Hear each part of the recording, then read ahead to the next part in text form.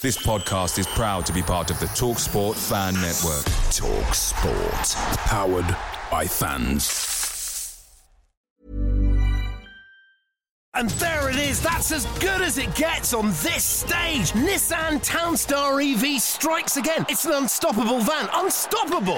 Just fantastic. You can actually see the ProPilot technology in action. Effortless parallel parking. It moves with all the confidence that comes with a 5-year warranty. And with a bench full of all-star van experts, there's real strength in depth here. That's all-star quality. Search Nissan Townstar EV and visit your local all-star van centre to see for yourself. Terms and conditions apply. 5 years or 100,000 miles, whichever comes first. ProPilot is an advanced driver assist technology. Driver's responsibility to stay alert, drive safely, and control vehicle at all times. The TalkSport Fan Network is proudly supported by McDelivery, bringing you the food you love. McDelivery brings a top-tier lineup of food right to your door. No matter the result, you'll always be winning with McDelivery. Order now on the McDonald's app. You can also get rewards points delivered too, so that ordering today means some tasty rewards for tomorrow. Only via app at participating restaurants. 18 plus. Rewards registration required.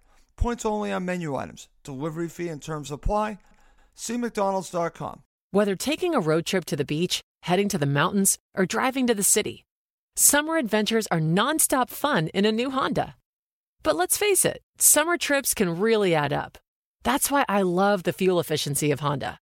With Honda, you can save your money for other things, like that awesome keychain at the convenience store, that brand new album you wanted, or whatever else your heart desires. New Hondas are arriving daily. See your local Honda dealer and start your summer adventures today. Lift tickets, once proudly zip-tied. Honda ski jackets everywhere, now have gone the way of the cassette. Why? Because of Epic Day Pass. It gives you the flexibility to build your own pass, all while paying up to 65% less compared to lift tickets. Just choose 1 to 7 days to ski or ride throughout the season, then select your resort access. Vail, Breckenridge, Park City, and so many more. It's that easy. Yep, lift tickets had a good run. But so did fax machines. It's time for Epic Day Pass.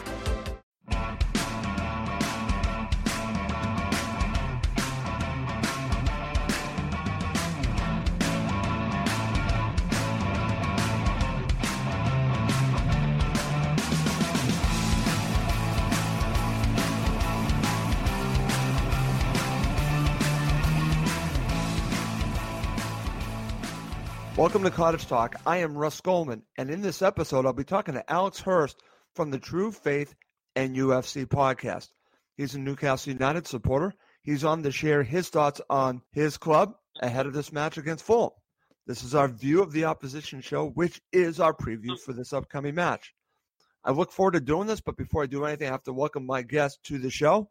Alex, thank you for joining me on Cottage Talk today. Thanks, Russ. Great to be here. Well, listen, thank you so much for doing this. You have a wonderful podcast. I listened to the last episode. Please tell everyone how they can find the podcast and also maybe follow the podcast on Twitter. Yeah, thanks. We are at TF Weekly Pod on social media. And yeah, we're a Newcastle United podcast. Been going about 4 seasons now. And yeah, there's about 10 of us in total. We've got a growing team. We do 1 free show a week, and then we do a host of privilege paid for podcasts, about £1.25 a week for $7 a month for extra content. And we're lucky that we have a lot of time as a group to talk about Newcastle United and the Premier League in general. And yeah, we're all the usual places, same as Cottage Talk and iTunes and SoundCloud, Acast, that kind of thing. So yeah, it's just doing very similar to a lot of other football fans out there who have formed their own media. I think fan media is a very powerful tool these days. It is a very positive thing. Listen, it's a great podcast. I listened to the last episode. You can listen to that episode, and Alex and his co-host do an excellent job talking about what's been going on with Newcastle United leading up to the Fulham match. So I would highly recommend fans of Fulham listening to the episode. I think they're going to get a lot out of it. So I just want to mention that. I also want to mention that you actually interviewed me for your podcast. And I'm just curious, after we talked, what did you get out of talking to me about Fulham? Well, it's always good to get an opposition fan's view of not just the upcoming game, but the general situation at the football club, because it's always difficult finding out through the media what the view of fan base is. Not that I'm saying you claim to represent the whole fan base, but I think you do give a good insight into what Fulham fans are thinking, particularly in terms of the fact you're positive about Ranieri. To me, that seemed like a sideways step with the much love Jukanovic, but you were very positive about Ranieri and the changes he's trying to make. Right.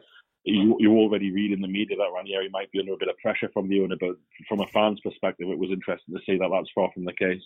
Right.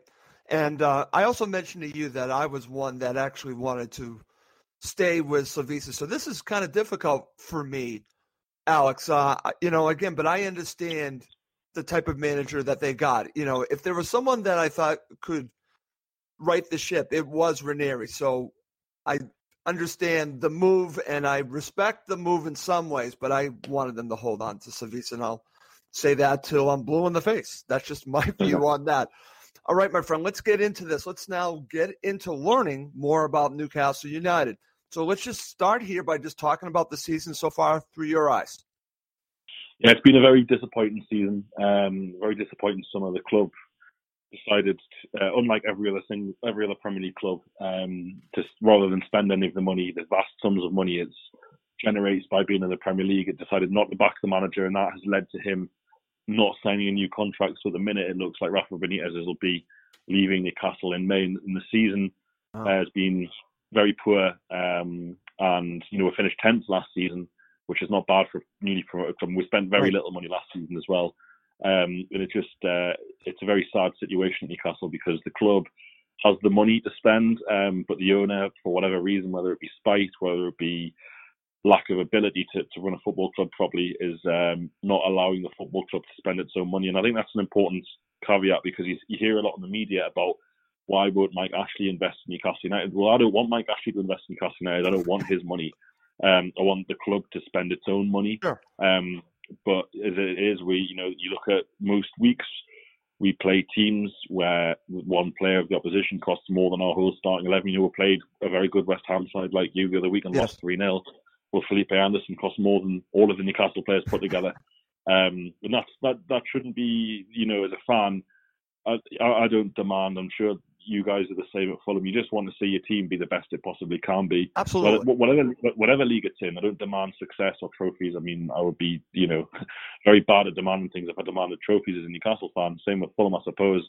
But, you pay your season ticket money, you invest the time in, and the people who run the club don't share the same passion, in my opinion, for the football club, and they are aiming for 17th despite finishing 10th last season. It's a demoralised place at the minute. And having said that, there's been a couple of good results, but it's just totally unnecessary, the position the club find themselves in. There is a fortune to spend, and they're refusing to spend it, so it's been a bad season. Very dejected so far. Support Newcastle. Well, Alex, I'm glad that you talked about Mike Ashley, because it starts at the top. If your owner doesn't back your team, then it's an uphill struggle. So I understand where you're coming from. That's where we start. We're going to be talking about Rafa in just a second. But for me, this is the puzzling part, but you kind of talk about this. You just want the team to invest in their future, into the here and now as well. And for some reason, Ashley just refuses to do this. Yeah, I think it's just a lack of interest, to be honest with you. He has no interest in the football club, and he would rather that the club had millions of pounds in the bank in the case of relegation, so that he wouldn't have to plug the shortfall, or there wouldn't be financial issues. But it's worse. I mean, you get bad owners in football. Newcastle are far from the only club in British or world football to have a bad owner. The difference between our owners and other owners is that Mike actually he just doesn't care. He doesn't take any satisfaction from the team doing well. So when the people who run the club on his behalf, because he actually doesn't have a formal role at the club, although he owns it, they are essentially told to slash costs wherever possible. Newcastle have the fourth lowest wage bill in the division, and it's just all a bit pointless. He's not interested. He doesn't care. He started attending games again this season, but that looks like it was part of the ploy to try and sell the club, which is supposedly close to happening, but we've been here numerous times before. But yeah, the guy is just not interested in owning a football club. I'm sure he regrets it massively when he bought it. We regret it massively.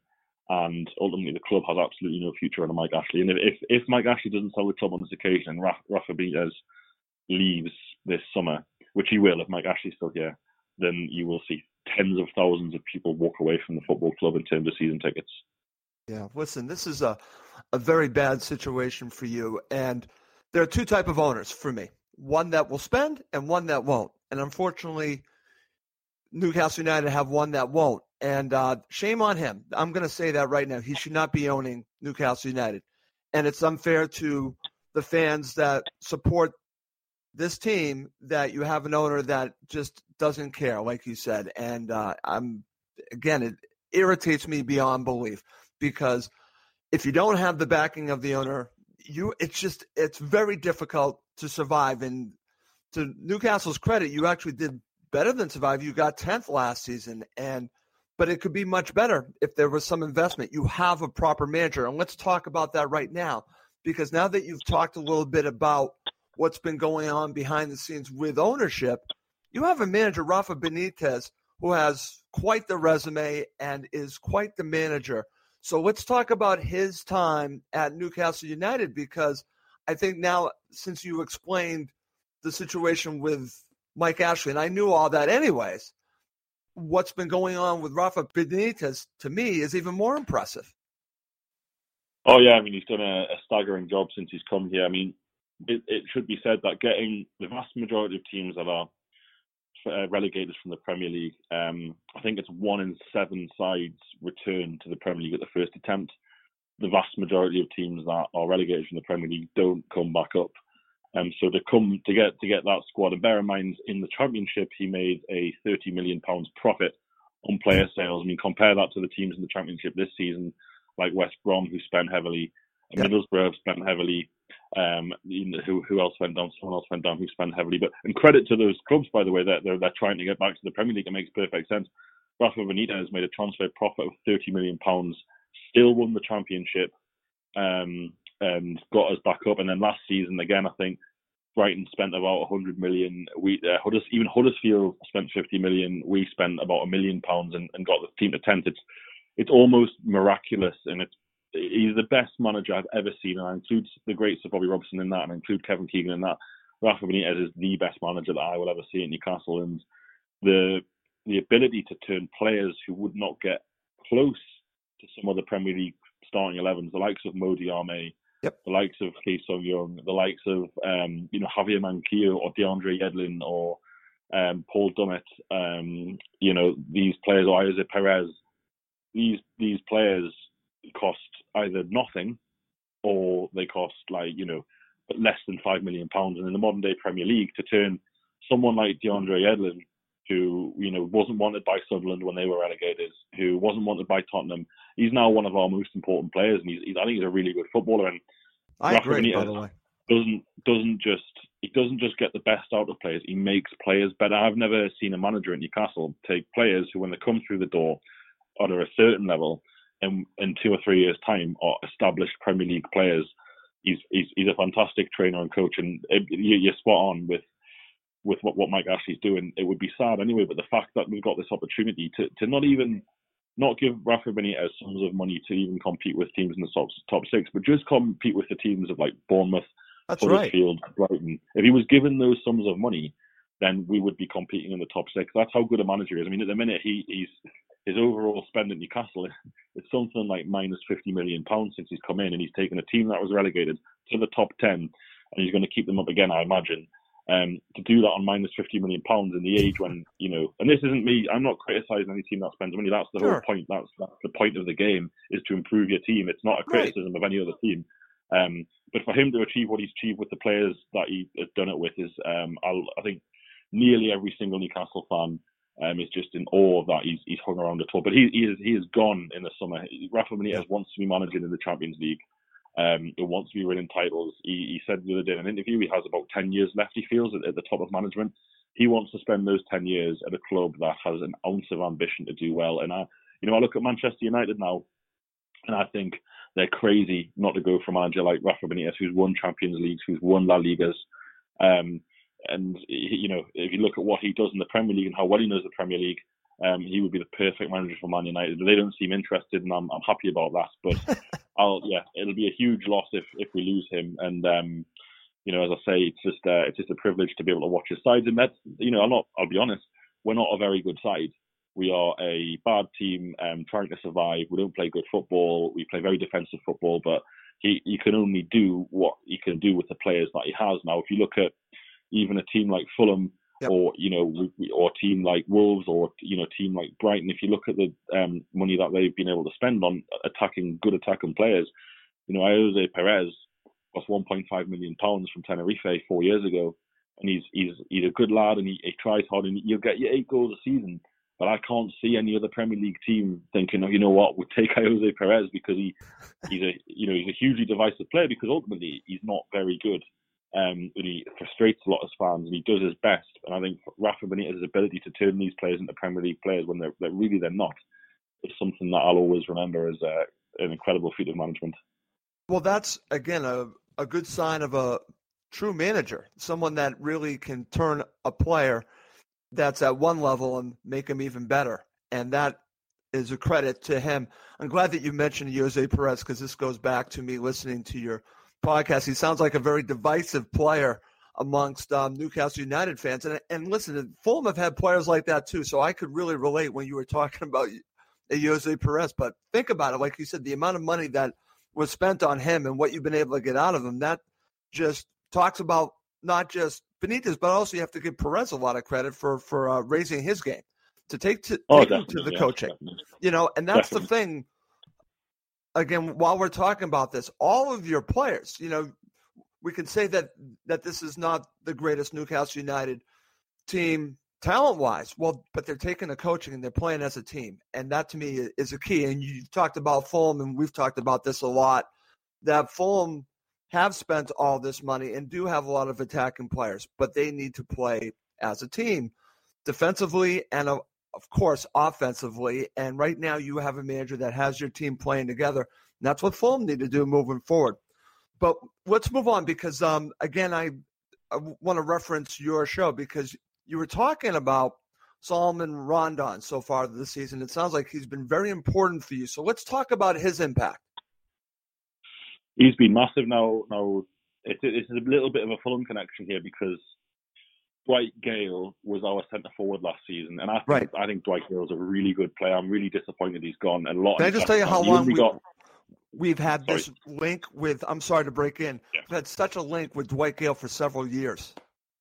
Yeah, and I know that last year, because I'm fortunate through, you know, whatever, you know, being able to speak to journalists or whatever, or people from the club, that when Fulham got Mitrovic last season, Dwight Gale was their first choice. But we said no. We said no.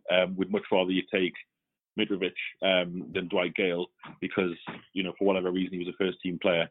And they said, well, how about Mitrovic? And obviously you guys love Mitrovic and he costs a lot of money, but yep. It was always known that this season that you know, Mitrovic had to be replaced. There needed to be an attacking player who was able to hold up the ball, who was able to score headers in the box, which isn't Dwight's game. And in order to get Rondon from West Brom, we had to send them Dwight Gale, because they weren't going to lose one of their best players. So I've always found it interesting to see if Fulham had have gotten Dwight Gale when they wanted to move Mitrovic, kind of what would have happened in terms of it's worked out very well for Fulham that you got the player you wanted. He scored goals to get you promoted, but it could have been a lot different, and we could have ended up with Mitrovic up front this season. But yeah, so in terms of Rondon, it was a massive if amongst the fan base, whether losing him was, losing Gale to gain Rondon. Is that a good deal? Because Gale didn't score the goals last season, but he was hugely influential in all of our big wins and all of our performances that were, notable, like beating Manchester United, beating Arsenal, beating Chelsea. Gale didn't score, but he was absolutely brilliant. Rondon managed to, win over that argument quite convincingly, quite quickly. He's an absolute superstar. He knows how to play in the Premier League alone up front, which is important. You mentioned there, and you were spot on about Rafa building the team. Yep. Rondon is a team player. He grafts, he runs, he does the closing down, he harries, he hustles, he wins free kicks. For teams at the bottom of the table who aren't going to have much possession, he's an essential player.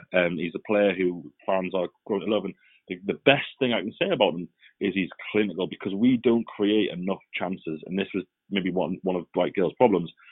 If we're only going to create one or two clear-cut chances a game, your centre forwards, and this is Mitrovic's problem under Rafa, you've got to take them. And Rondon is clinical. He gets one chance and he scores. And they're not easy chances always either. And he scores, and that's the key thing about him. So he's perfect for us at the minute. It's just a shame he's only on loan from West Brom, and it's a shame that because Newcastle are, well, the way they run, he failed to come in to get any pre-season minutes at all.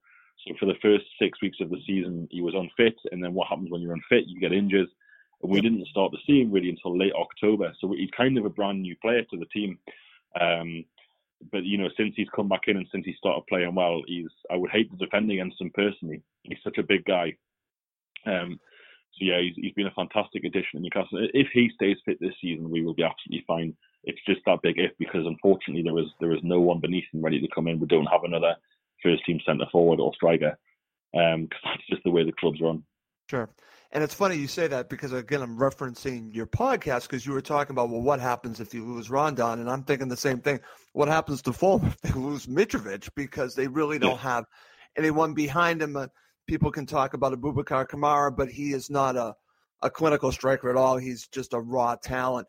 But we're kind of in the same situation that you are with Rondon. So it's very interesting. We'll be talking about Mitro. I want your thoughts about him in a little bit when we start to focus on Fulham.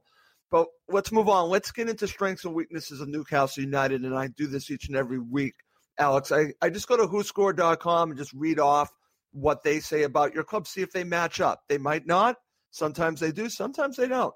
So let's start with what they list as your strengths and also your style of play, and that'll just get us going here. This is what whoscored.com says about Newcastle United. Creating scoring chances. Now, you just talked a little bit about that, so I'm interested in your thoughts on that. Stealing the ball from the opposition. Those are the two strengths they list. And they say style of play with width, take a lot of shots, take long shots, long balls, attempt crosses often, playing in their own half, aggressive, rotate their first 11. So that is style of play, and then I mentioned at the beginning, strengths. Your thoughts? Does that match up? Yeah, broadly matches up.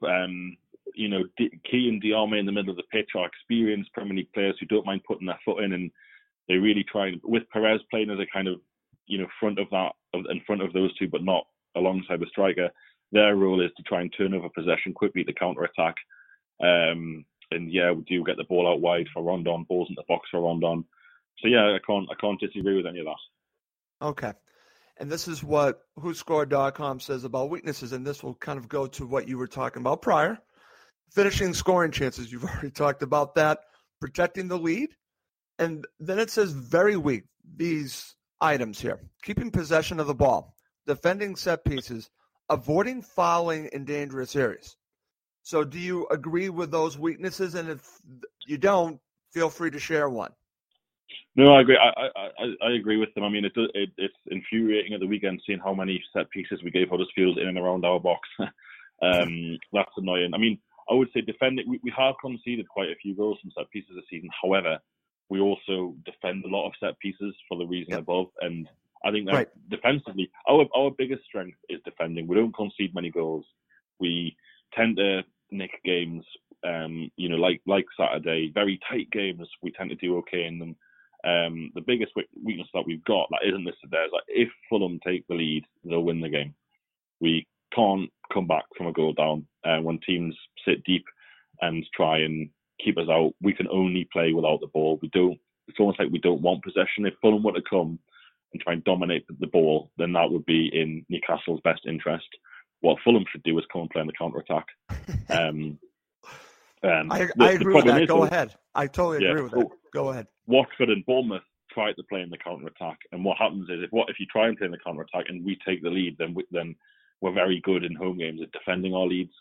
So it's a double-edged sword, and I'm sure the managers don't need me or you to tell them that. But the big weakness is if we go, Rafa Benitez has a meticulous plan A for the players that he has at his disposal. But there isn't much of a plan B, and if we go 1-0 down, that like me and my friends joke that we may as well just get off.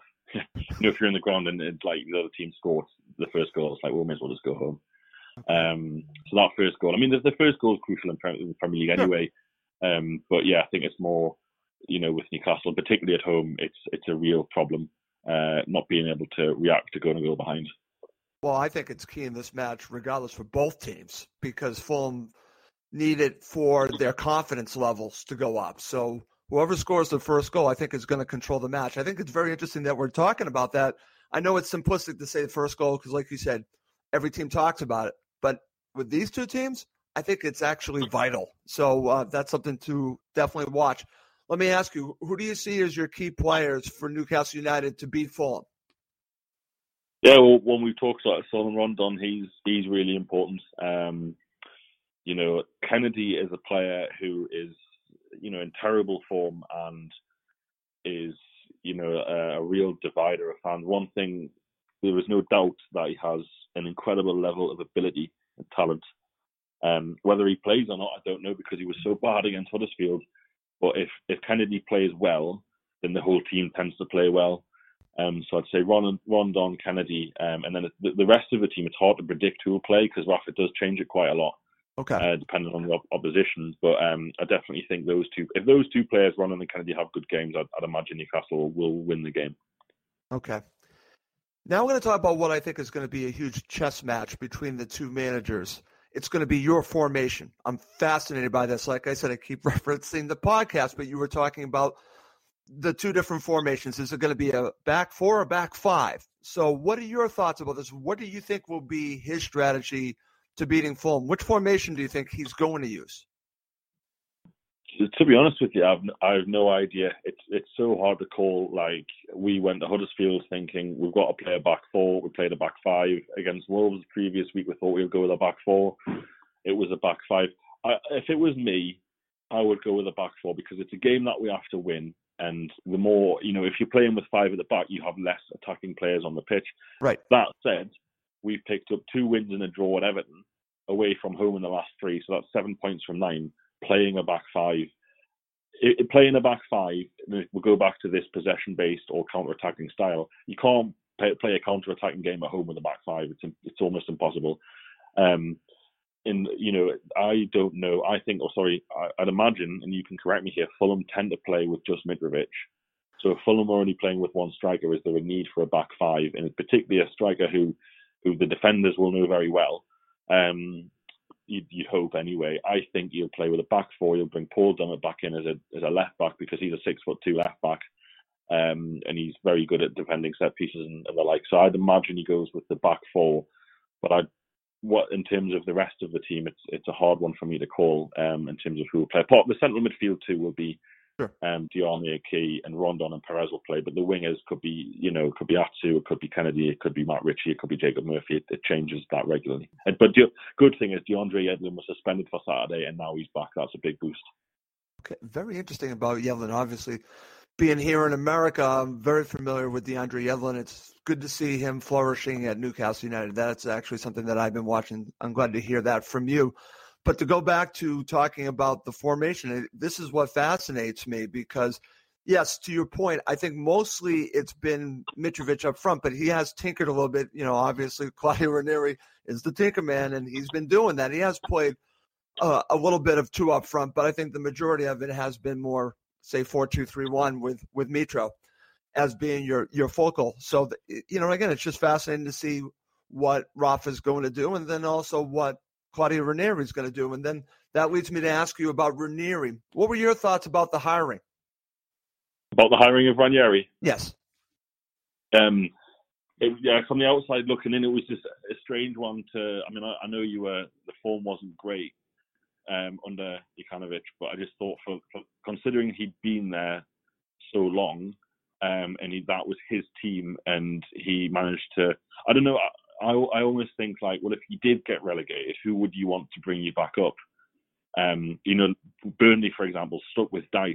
Yes. When they got relegated the first time, he brought them straight back up, which we've already discussed is a hard thing to do. Most teams don't manage that. And I just thought, well, Jokanovic would know the division. you would know the players, and I think he would have a great chance. Whereas Ranieri either won't stay or he doesn't know the Championship. I don't think he's ever managed in the Championship. So from a long-term perspective, I thought it was a strange move. And I also kind of, just looking at social media, knew that it seemed to still have the vast majority of the supporters behind them. Normally, when a manager loses their job, the fans have turned. You look at Mourinho today, hugely unpopular with a lot of Man United supporters. Right. So it was a strange one from me. It was split, by the way, Alex. It was completely split. Right. Was it? Okay.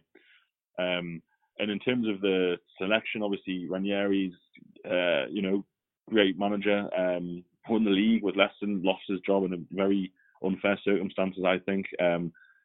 Is he an expert at a relegation scrap? I'm not sure. I know he made the point that he almost achieved a miracle with Parma about 10 years ago in Serie A. So he has done it before, not in England, but he has done it. It's a strange one because it almost signals to me that it was an appointment for kind of the future, that we're going to stay up, and then Ranieri is the man to take us up the league, because he could have gone for someone like Sam Allardyce or David Moyes or someone like that, who you kind of know will definitely keep you up for one season, but don't give you anything more than that. So maybe Ranieri is quite an ambitious appointment. Yeah, I don't know. In a way, the outside of the situation, an ambitious appointment, maybe looking more long term. However, staying in the Premier League is not going to be easy. I mean, if you were to lose this game this weekend, you'd be 10 points behind us, and we're a relegation rival. Sure. And with having only picked up 9 points all season, you think a 10-point gap on a rival is almost impossible. And I know you mentioned on the podcast that we did that you have two really, really winnable games over Christmas. That could completely transform your season. I suppose this one as well, you could include these three games. If you were to pick up, say, 7 points, then your season's looking a lot healthier. So it's, time will tell, I suppose, on whether it was the right decision or not. I know you're very, very keen on him and thought it was a good appointment. I thought it was a good appointment, but like I said, I was also on the wavelength that you talked about with Jokanovic, because I thought, well, hey, the worst case scenario is that you have Slavisa in the Championship, and I think there would be a good chance, because he knows the division, like you talked about, that we could come back up. So that's why I would have stayed the course, but that wasn't the decision. And the appointment, I understand, but it's completely different type of manager from Jokanovic, whereas we have all these attacking players, and not that Ranieri doesn't want to attack, but he's more defensive-minded. So there's been a switch. Like I said, it's more counterattacking now from Fulham than what you might remember from Fulham in the Championship. We look completely different. I'm going to be honest with you. It's, if you're expecting the team under Jokanovic, you're not going to see it. You still have talented players that try to play the nice football at times, but they are approaching the game very differently with a different mentality. And so it's going to look different to you if you remember the team from last season. It just is. All right, so let's get your thoughts quickly on Fulham just in general, and players that concern you from a Newcastle United perspective. Well, the key thing, you look at Fulham, you look at the league table, is the sheer number of goals they conceded. It's quite staggering. And it seems to be like it's just a general issue, not like one week you get beat 6-0, the next week it's like all right. It's just a general game after game after game. So it looks like, in the Premier League, if you've got to score 3 goals to win a game, you're going to get relegated. So that's clearly Ranieri's biggest job. And I can't talk too much about Fulham's defense. I don't know how good, whether it's because the players aren't good enough, because of whether the system, because of whether the players in front of the defense. I don't know. I'm sure that's a big job for Ranieri. So he'll have to sort that. If he doesn't sort that out, there's no coming back from it. Sure. 2 times we played Fulham in the Championship. Fulham were very good at Newcastle. Had a really good for a 3-1 win, I think. St James is one of the best teams we played. But again, I caveat that with, they got the first goal before that in that game in the Championship, Fulham, and it was a really even game. It was a very open game, and Fulham scored a really good goal through Kenny. And then that was just typical under Rafa. Once the first goal goes in, the game is just up. Like the players kind of just knew. It was the same in the Championship.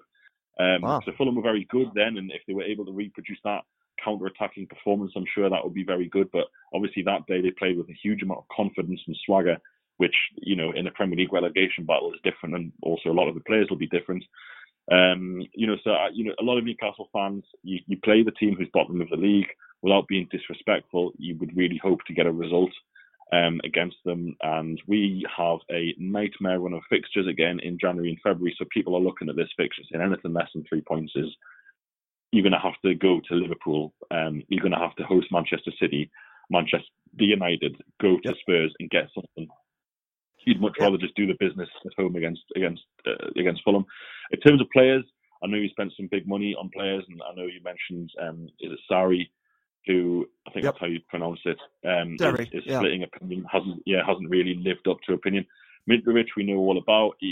Mitrovic was really popular with sections of Newcastle support because of his passion, and he was really unpopular with sections of the support because of his childishness. And it seems like he's grown up a little bit at Fulham. I think maybe being left out of the Newcastle squad totally for a number of months in a World Cup year before he got that move to Fulham really has woken him up, because he does, he had massive on-field disciplinary. He was a liability. I think he was a liability at Newcastle. He would elbow players for no reason. He would kick them off the ball. Wow. And he was either getting sent off, retrospectively banned, or in danger of one of the two every time he played. And some fans kind of like that edge that he had about him.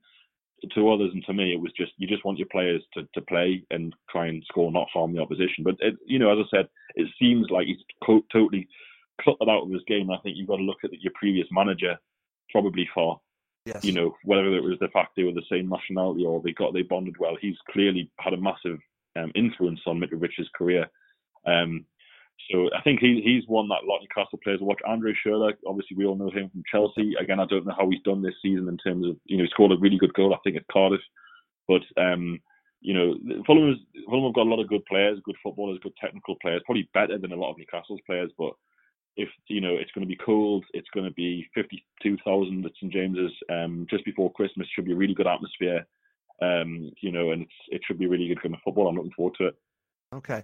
Well, again, the way I'm looking at this, whoever plays the best as a team, it's very simplistic to say, but this is where Fulham need to get at, because they can create opportunities. They did against West Ham. But two things that hurt them in that match, Alex, is that they were not clinical at all. And again, they made the mistakes that can kill you. So when you aren't clinical and you give up the opportunities on only a few counterattacks and they score on two of them, there were basically three in the match, then you're going to lose. It's the combination of mistakes and not being clinical enough. And that's where Fulham are. And that's hopefully what they need to grow into, being better as a team, playing team defense, team offense going forward. And once they get that, I think Fulham can start going forward. But until they do, this is the problem. They have the talent to get out of this, but can they put it all together? And I want to move on, but I want to thank you for talking a little bit about Mitro, because I was going to ask you that, but you've already touched on that. And I understand that, but what's interesting from a Fulham perspective, everything that you said, he's actually, again, he's grown up. He's done all this. We have seen very little of those issues. Yes, he does still get yellow cards. There was one incident last season at Millwall that kind of went to what you're talking about, but it didn't end up hurting Fulham. So I get that a little bit, but he's loved at Fulham. He really is. The fans love him, and he really has taken to Fulham. So in a way, I think it's worked out for both sides. He wasn't going to fit in with you, and he fits in with Fulham. But let's move on. Let's go through my section I call matchups.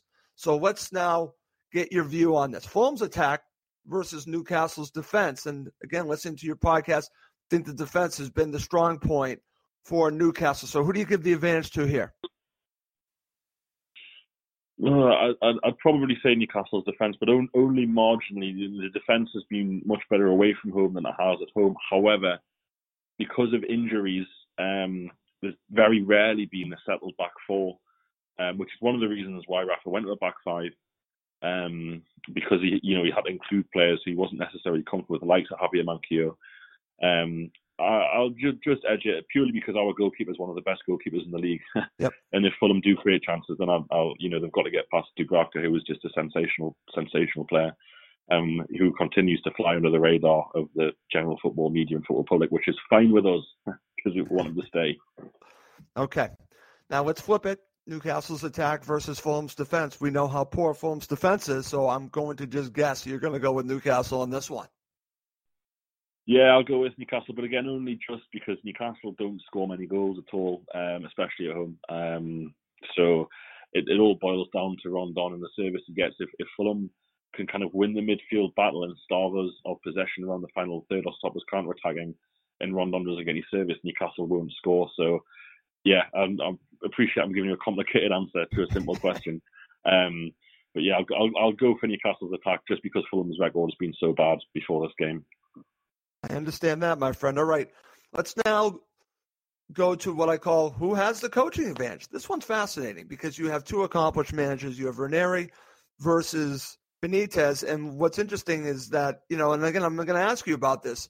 There's a part of me that could see the advantage for either one. But does this really come down to the chess match, who scores the first goal?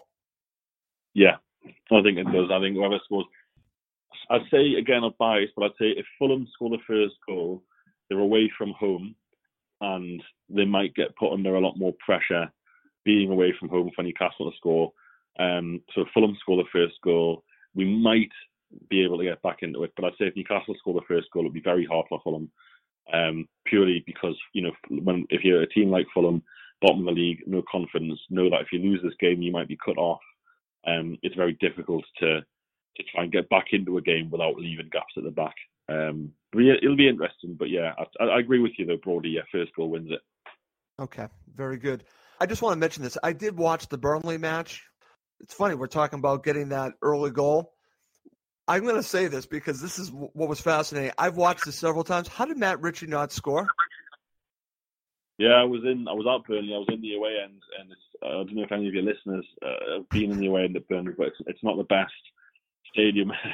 And I'm sure there are no Burnley fans listening, but no disrespect. It's a nice place and it's a working class football area, but so we couldn't actually see. We thought he'd scored because we wouldn't have been able to see the ball going into the net from the angle we were at. So yeah, I'm just thinking that he did score.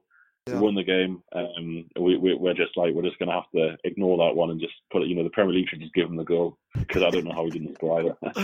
I have no idea either. But what was fascinating about this match, because I was watching more about Burnley because Fulham are really, obviously closer to Burnley at this point, but obviously keeping an eye on Newcastle as well. But is that a typical match for you this season where you just find a way to win? Well, that was the first game playing this five at the back. So when we talk about the formation, and that was the first game that Rafa did it. I mean, he did it at Man City earlier this season, but that's, a one-off fixture, really, Man City away. And that was I think that was a game where Rafa really, he won that game because I know the players played well, but that was, because Burnley have two big lads up front, Rafa went with three centre-backs. So you lose the first ball, Chris Wood will always win a header. So to win the second ball, and it was a perfect tactical masterclass, in my opinion, from the manager. And that was a really important game because if we'd have lost that game, we would have been in the relegation zone. And the key thing about Rafa Benitez this season, the season before, is any time there was major pressure. Now there isn't major pressure on us this week because of the win last week, so I don't include this fixture. There is major pressure on Fulham. Any time we've been close to the relegation zone at all, we've won. Any time. And in 3 games last season, we went into in the relegation zone. West Ham away. West Ham had just beaten Chelsea at home and drew with Arsenal at home under David Moyes. Stoke away and Man United at home, and we won all of those games. And Burnley was the same thing, and then Huddersfield was the same thing. Every time we've had a game that we've been close to even going in the relegation zone, we've won. So when it really matters, he always finds a way. Yeah. But that doesn't. I'm not including this game. I think it's a massive game for Newcastle, but Newcastle could still lose this game and stay up. I'm not entirely sure if Fulham could lose this game and stay up. I think obviously with the 2 games you've got after, they're helpful. But if you lose this game, and there were a couple of, I can't remember who's, but I think it's Southampton playing Huddersfield, so one of them's got to pick up points. Sure. So I think if you lose this game for the first time this season, or since Ranieri's come in anyway, you'll be at least 4 or 5 points off the survival, when it's really hard in the Premier League to pick up 2 results to get out. So it's a massive game, and Burnley was just one of those massive wins which we've come accustomed to under this manager. Right, but again, what was interesting about you beating Huddersfield Town, I've seen the stats and I've seen some highlights of it, but it again goes back to this finding a way to win, and you have that under Rafa Benitez, and that's what Fulham need to do. They just need to find ways to win at this point. All right, let's now get to predictions, this section that I have, and let's just go right to here. I just wanted your view.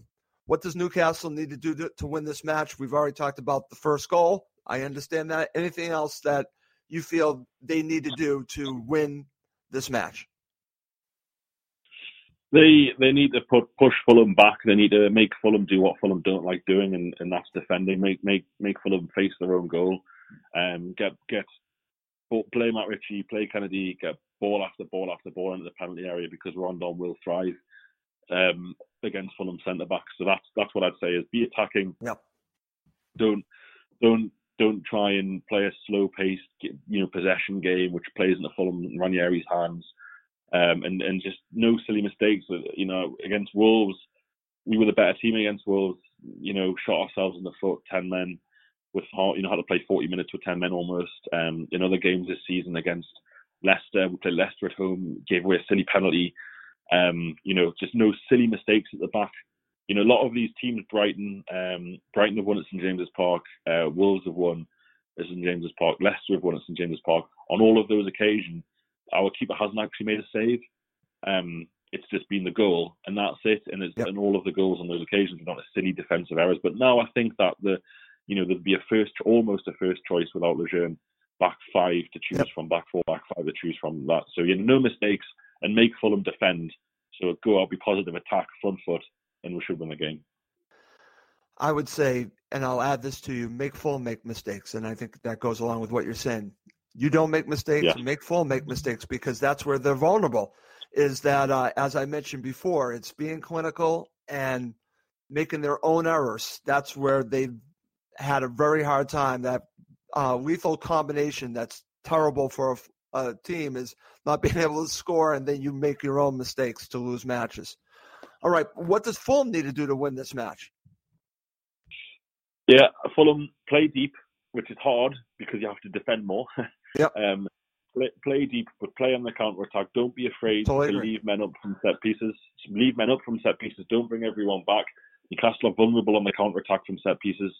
And don't Fulham don't want to get it bogged down, I think, into a kind of physical game, because our guys, Lascelles, Diame, Ki Sung-Young, they're like big physical footballers with loads of Premier League experience, and Huddersfield tried to do that at the weekend, and that's one of the reasons they lost. They got bogged down in midfield with sliding tackles and complaining to the referee, and I think there's only one winner in terms of Premier League experience with the guys we've got, in the power they've got. So Fulham should play fast counter-attacking football, not be afraid to commit men forwards to counter-attacks, even though you leave yourself exposed a little bit. Right. So just be positive, but also don't try and control the game. Don't try and dominate possession, because that will play in Newcastle's hands. Okay, I pretty much agree with everything that you're saying there, my friend. All right, let's go to your prediction, then I'll share mine. Yeah, I'm going to go. Dubravka's kept 4 or 5 clean sheets this season all away from home. We've been defending well at home, but just conceding the odd sloppy goal. So I'm going to back Newcastle to pick up a clean sheet and win 2-0.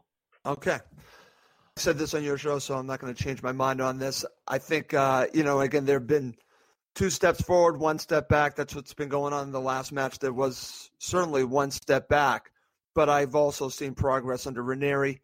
I think it all kind of leads up to this. We'll see. We'll see if I'm right or wrong, but I'm going for a 2-1 Fulham victory. Because as we're talking about, Alex, and you've already mentioned this, Fulham need the points. They do. If not, it puts them under a lot of pressure, like I said, the next 2 matches. But you also bring up a good point about who's around them, and that match that, again, in the relegation zone or around us, that could affect them. Again, they lose this match, they could all of a sudden be 4 points away now, and then it really gets tougher on them, and you don't want to get too far away.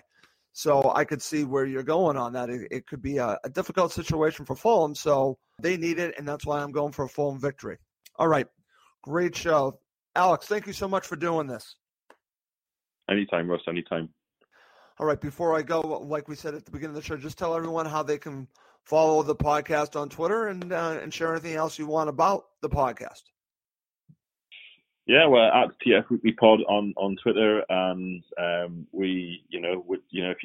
I personally, rather than consume mainstream media, I listen to a lot of football podcasts to try and get what the fans of these clubs, actually think. Cottage Talk is one of them. So if you're ever interested in a genuine view, because Newcastle fans get a hard time from the national media and international media about being demanding, and it's just not true. You couldn't find a more patient set of football supporters, in my view.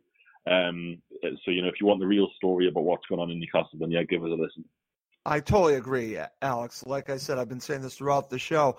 I thoroughly enjoyed your podcast, and I got so much out of it, and it helped me prepare for this show, obviously, but it really gave me a flavor of what to expect on Saturday between our clubs. And, it's funny because I'm glad that you started off by talking about the whole situation with your ownership, because it's important to mention that, and again, most fans of most teams know the situation with Ashley, but to talk about it is a different thing. And that's why I'm glad that we had this little discussion, my friend. Any final thoughts before we go? Just best of luck, and best of luck to Fulham this season. I always enjoy my trips to Fulham. It's a decent away trip for Newcastle fans. So I hope you stay up, and I hope anyone who's travelling to the game on Saturday has a good time in Newcastle. It's a great city, and there's no such thing in Newcastle as home fans only. Everyone's welcome everywhere. So best of luck to Fulham for the rest of the season. Okay, well, thank you for saying that, and best of luck to Newcastle United as well. And we'll see who wins or potentially draws on Saturday. But it's been wonderful talking to you. And I'll say it one more time, please do check out Alex's podcast. It's excellent. It really is. And, again, it'll give you a perspective of what's going on with Newcastle United ahead of this match. So highly recommend that. Also want to mention for Fulham fans, if you're not aware of it, I say this on mostly every show now, please check us out on Spotify. It's how I listen back to the podcast myself. So please check us out on Spotify. If you do listen on Spotify to Say Music, podcasts are now available there, and it's an easy way to listen back to the show. So give us a follow if you're on Spotify. All right. Well, that's going to do it for this episode of Cottage Talk. For my guest, Alex Hurst, I'm Russ Goldman. Thank you as always for listening to Cottage Talk. Whether taking a road trip to the beach, heading to the mountains, or driving to the city, summer adventures are nonstop fun in a new Honda. But let's face it, summer trips can really add up. That's why I love the fuel efficiency of Honda. With Honda, you can save your money for other things, like that awesome keychain at the convenience store, that brand new album you wanted, or whatever else your heart desires. New Hondas are arriving daily. See your local Honda dealer and start your summer adventures today. It's the 90th minute, and all to play for at the end of the match. All your mates are around. You've got your McNugget share boxes ready to go. Your mates already got booked for double dipping, and you steal the last nugget, snatching all 3 points. Perfect. Order McDelivery now on the McDonald's app. Are you in? I know I'm in. At participating restaurants, 18 plus, serving times, delivery fee, and terms apply. See McDonald's.com.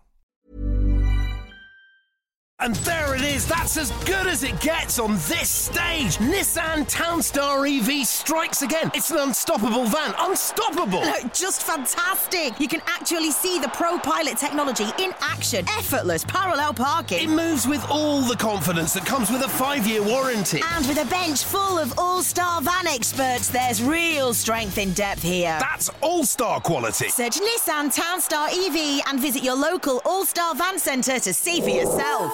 Terms and conditions apply. 5 years or 100,000 miles, whichever comes first. ProPilot is an advanced driver assist technology. Driver's responsibility to stay alert, drive safely, and control vehicle at all times. This podcast is proud to be part of the TalkSport Fan Network. TalkSport. Powered by fans.